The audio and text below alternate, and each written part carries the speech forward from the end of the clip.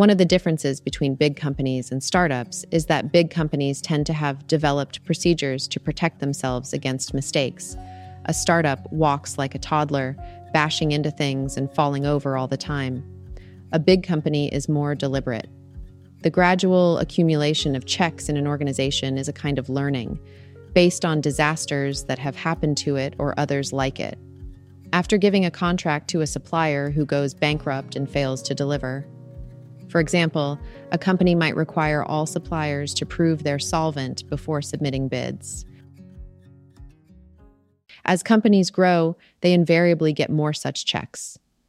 They're in response to disasters they've suffered or, probably more often, by hiring people from bigger companies who bring with them customs for protecting against new types of disasters. It's natural for organizations to learn from mistakes. The problem is, people who propose new checks almost never consider that the check itself has a cost. Every check has a cost. For example, consider the case of making suppliers verify their solvency. Surely that's mere prudence? But in fact, it could have substantial costs. There's obviously the direct cost in time of the people on both sides who supply and check proofs of the supplier's solvency. But the real costs are the ones you never hear about. The company that would be the best supplier, but doesn't bid because they can't spare the effort to get verified. Or the company that would be the best supplier, but falls just short of the threshold for solvency, which will, of course, have been set on the high side since there is no apparent cost of increasing it. Whenever someone in an organization proposes to add a new check, they should have to explain not just the benefit, but the cost. No matter how bad a job they did of analyzing it, this meta check would at least remind everyone there had to be a cost and send them looking for it. If companies started doing that, they'd find some surprises. Joel Spolsky recently spoke at Y Combinator about selling software to corporate customers. He said that in most companies, software costing up to about $1,000 could be bought by individual managers without any additional approvals. Above that threshold, software purchases generally had to be approved by a committee. But babysitting this process was so expensive for software vendors that it didn't make sense to charge less than $50,000. Which means if you're making something you might otherwise have charged $5,000 for, you have to sell it for $50,000 instead. The purpose of the committee is presumably to ensure that the company doesn't waste money. And yet the result is that the company pays 10 times as much. Checks on purchases will always be expensive because the harder it is to sell something to you, the more it has to cost. And not merely linearly either. If you're hard enough to sell to, the people who are best at making things don't want to bother. The only people who will sell to you are companies that specialize in selling to you. Then you've sunk to a whole new level of inefficiency. Market mechanisms no longer protect you because the good suppliers are no longer in the market. Such things happen constantly to the biggest organizations of all, governments. But checks instituted by governments can cause much worse problems than merely overpaying.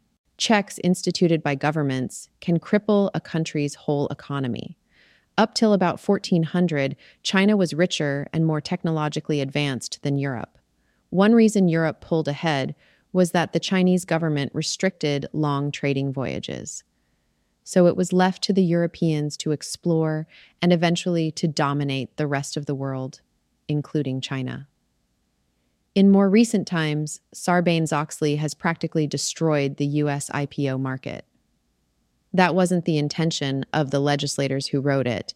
They just wanted to add a few more checks on public companies, but they forgot to consider the cost. They forgot that companies about to go public are usually rather stretched, and that the weight of a few extra checks that might be easy for General Electric to bear are enough to prevent younger companies from being public at all. Once you start to think about the cost of checks, you can start to ask other interesting questions. Is the cost increasing or decreasing? Is it higher in some areas than others? Where does it increase discontinuously? If large organizations started to ask questions like that, they'd learn some frightening things. I think the cost of checks may actually be increasing. The reason is that software plays an increasingly important role in companies, and the people who write software are particularly harmed by checks.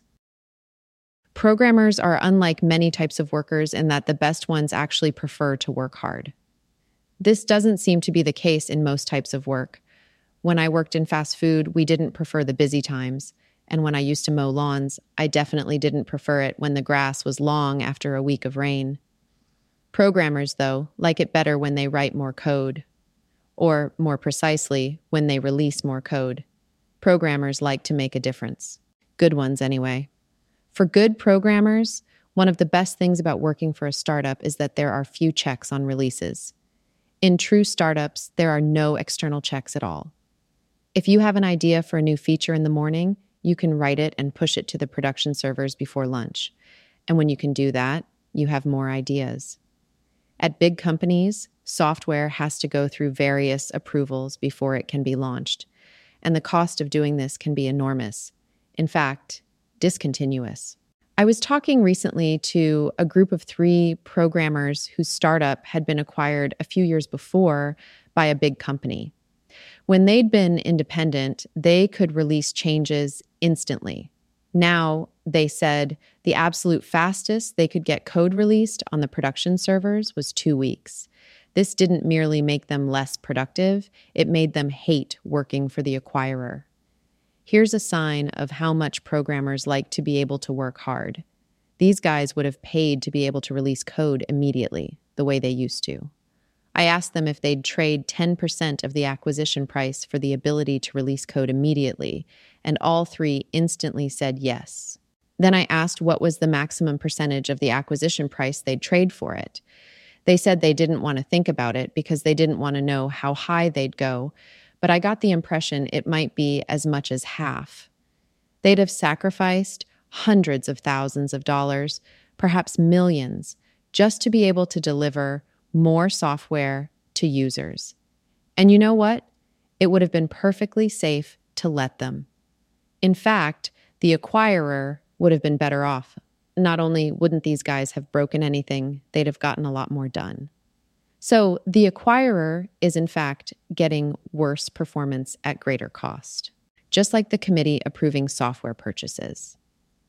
And just as the greatest danger of being hard to sell to is not that you overpay, but that the best suppliers won't even sell to you, the greatest danger of applying too many checks to your programmers is not that you'll make them unproductive, but that good programmers won't even want to work for you. Steve Jobs' famous maxim, artists ship, works both ways. Artists aren't merely capable of shipping, they insist on it. So if you don't let people ship, you won't have any artists.